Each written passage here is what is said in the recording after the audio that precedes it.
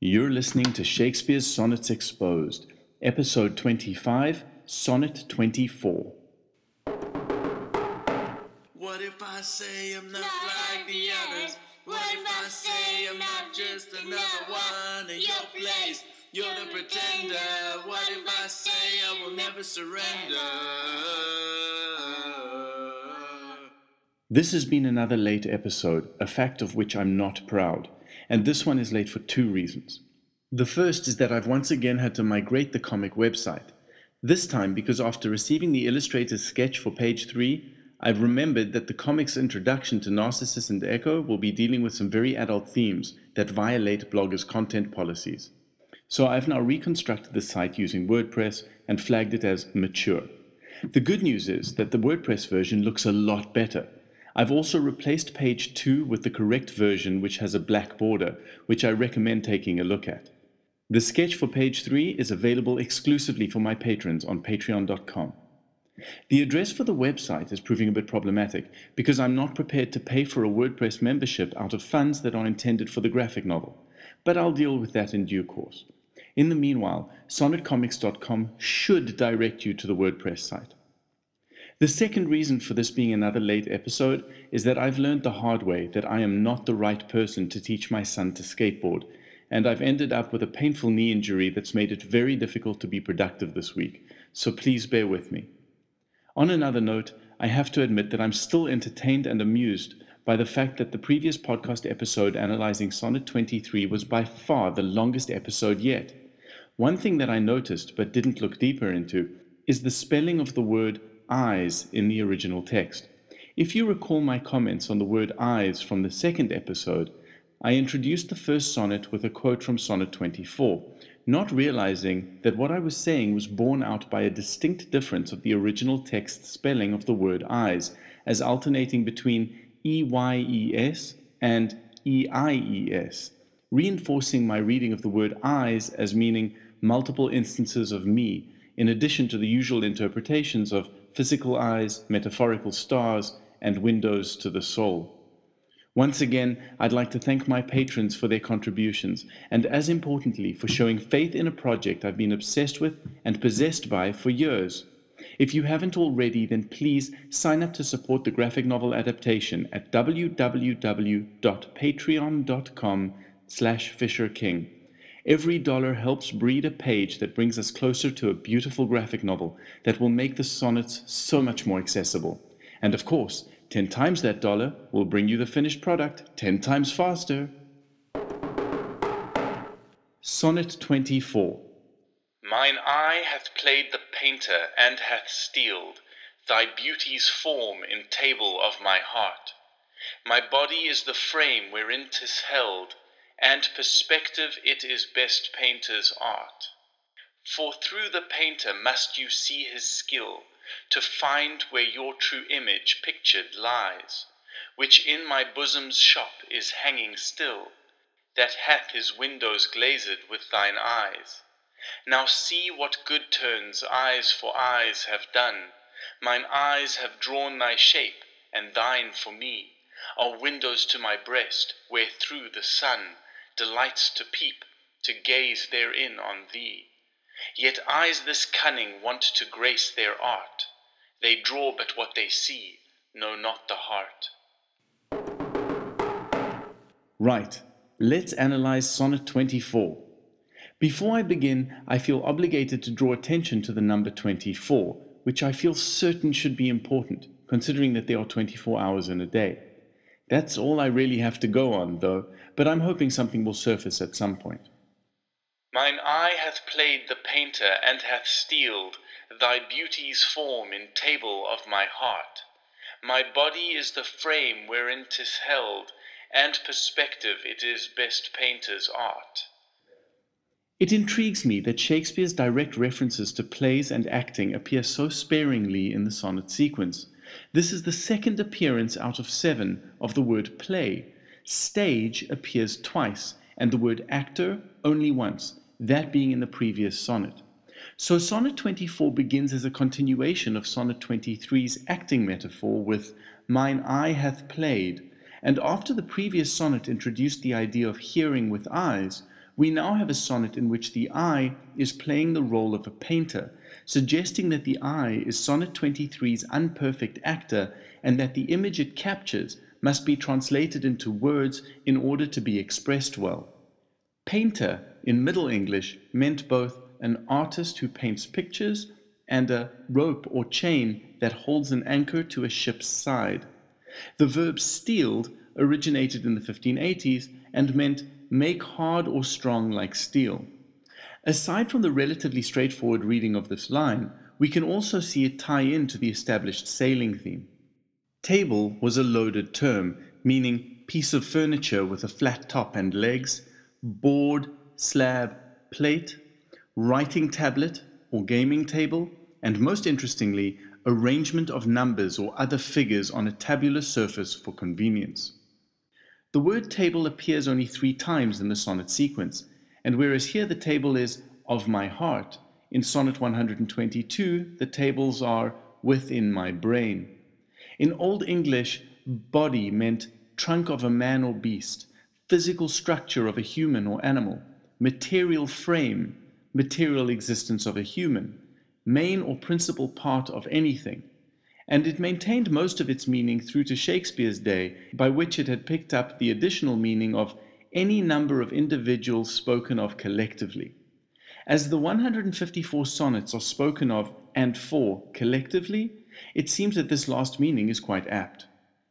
Frame's meaning of border or case for a picture or pane of glass only originated half a century after Shakespeare's death, but in his day it included a structure composed according to a plan, enclosing border and profit, benefit, or advancement, all of which can refer to the sonnet sequence following the established themes.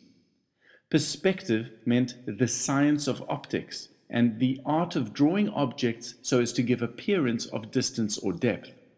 In the Arden Sonnets, Catherine Duncan Jones suggests that this might be a reference to perspective glass, an optical instrument for seeing things not accessible to normal view. But I've had a hard time corroborating that, as the only mentions of perspective glass I've found are from after the year that the sonnets were first published. There are a number of ways of reading the word best in "it is best painter's art," but I believe that the key to reading it correctly is in the capitalization of the word painter, which is not capitalized in the first line. This suggests that Shakespeare's I, the sonnet, is playing the role of a painter, and when in that role, is referred to by the proper noun painter, although of course painter could also refer to Shakespeare himself.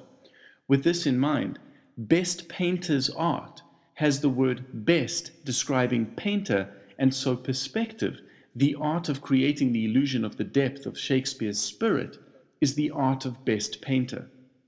In the first quatrain, then, the sonnet sequence appears to be speaking to Shakespeare, saying, "This sonnet has taken on the role of painter, and has reinforced the memory of Shakespeare's form in the arrangement of its pages.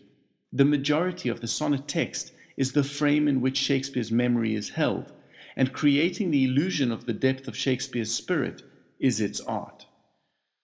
For through the painter must you see his skill, to find where your true image pictured lies, which in my bosom's shop is hanging still, that hath his windows glazed with thine eyes. In addition to ability and cleverness, skill also meant power of discernment. As noted in the Arden Sonnets, through the painter means both by means of the painter and, more literally, through the painter-poet, whose eye is transparent. In this case, the skill of Shakespeare was in painting words, and only through them can we see what he was truly made of. Image is the second word to be capitalized in Sonnet 24, and meant artificial representation that looks like a person or thing, and reflection in a mirror. As these reflections of Shakespeare are imbued with their own perspectives and personalities, it makes sense that they would be identified by proper nouns. The true image, of course, is Shakespeare, but it is also possible to read lines 5 and 6 as saying, if you want to find the image of yourself, the reader, that Shakespeare imagined, you must see it through his art. Considering the distinction between the you and your of these two lines and the thee and thou of the rest of the sonnet, this appears to be a viable reading. As today, lie meant both rest and speak falsely. So, to find where your true image pictured lies reads, find where the real image of Shakespeare rests, as well as find where the true image that's portrayed is untruthful, which takes us back to Sonnet 17, which discusses manipulating the truth in order to seem truthful, and reminding us that Sonnets 23 and 24 are about acting or pretending to be something one is not. Bosom meant breast, womb, surface, ship's hold, and shop meant workshop. Since the first sonnets, I have suggested that the pages of the sonnets are wombs in which Shakespeare plants the seeds of his imagination. Shakespeare's bosom's shop would be the place where he manufactured his emotions and imagination. Each sonnet's text is a shop that produces images for the reader. A ship's hold would be the second sailing reference of this sonnet, and it would be the right place for Shakespeare to store his treasure. Hanging still is interesting because aside from the image evoked of a picture hanging in a workshop, it also evokes an image of a man hanging from the gallows. Either way, the image will last forever as it has been captured in the text of the sonnet and stored on the eternal page, which is Shakespeare's workshop. I don't know why I even bothered to look up the word window, but I'm surprised to discover that it originated from the Old Norse wind-eye and replaced the Old English eye-hole and eye-door. Originally, it meant an unglazed hole in a roof, so being able to read this line as "that has his unglazed holes glazed with your eyes" makes it very interesting indeed, even more so when considering that wind and breath are mentioned frequently throughout the sequence, as the reader is supposed to be lending their breath to the sonnets as they read out loud. So a window, or wind-eye, has even more validation as referring to a sonnet. As glaze meant to fit with glass, and glass is used in the sequence to refer to the sonnet mirror that reflects Shakespeare's image, as well as the glassy spring in which Narcissus sees himself, we can now read this last line as "my breast, which has windows made up of my eyes." Now see what good turns eyes for eyes have done. Mine eyes have drawn thy shape, and thine for me are windows to my breast, where through the sun delights to peep, to gaze therein on thee. The third quatrain brings all the conceits of the first two quatrains together. Good turns might refer to page turns, and it's important to note that the spelling of the two I's in the original quarto text are different. As I mentioned before, EYES appears to refer to Shakespeare's and the reader's eyes, whereas EIES would refer to the sonnets.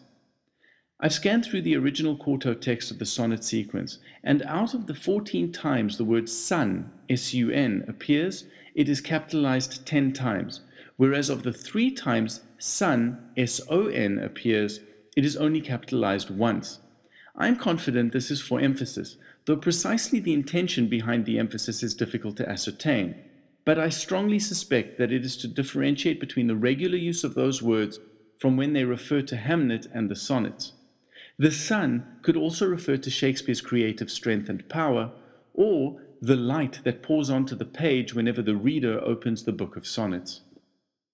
Peep meant a glance through a small opening. With Shakespeare speaking to the sonnets, he is saying that his eyes have done the sonnets favors, drawing their shape, and for Shakespeare, the sonnets are windows to Shakespeare's breast, through which the sun looks back out to see the sonnets. If he is speaking to the reader, then he is saying that his eyes have drawn the reader's shape, and the reader's eyes are windows to his soul, windows through which Hamlet, or the sonnets, delight to look back out of and into the readers. Yet eyes this cunning want to grace their art.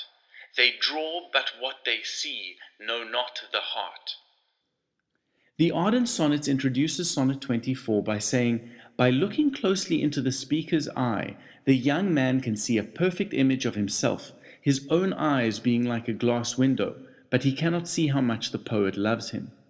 And for lines 11 and 12, it says, the sun, in love with the young man, enjoys gazing out of his eyes and into those of the poet, in order to see the youth's reflected image. Behind the conceit lies the notion that the speaker loves the young man so much that the sun shines out of his eyes. There may also be a side glance at the youth's role as son, not father, as in Sonnets 1 to 17.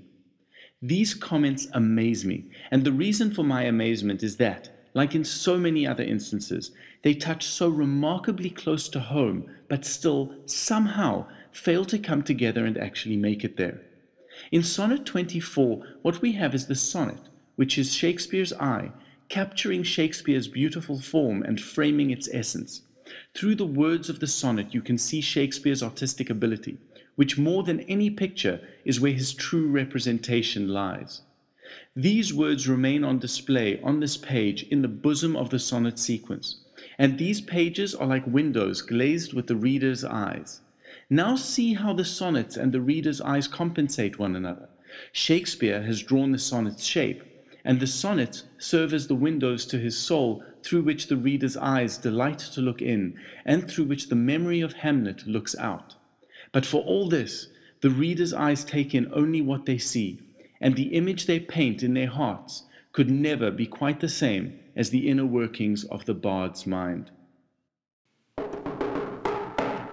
While the sonnets have been recognized and adored by scholars and fans the world over, they haven't enjoyed the same kind of mass appeal as his plays, and Shakespeare's intention for his works was always to appeal to a broad cross-section of society. It is my aim to rescue the sonnets from obscurity, from the darkness, and to that end I am producing a graphic novel adaptation, recording this podcast, converting these podcast episodes into a book, and tattooing 154 images representing the sonnets onto my body. Once again, I need your help to make this happen. Please consider signing up to support this project at www.patreon.com/FisherKing. Keep up with the graphic novel progress at sonnetcomics.com and join our community discussions on Reddit at /r/sonnetcomics with an X. Thanks for listening. What if I say I'm not like the others? What if I say I'm not just another one in your place? You're the pretender. What if I say I will never surrender?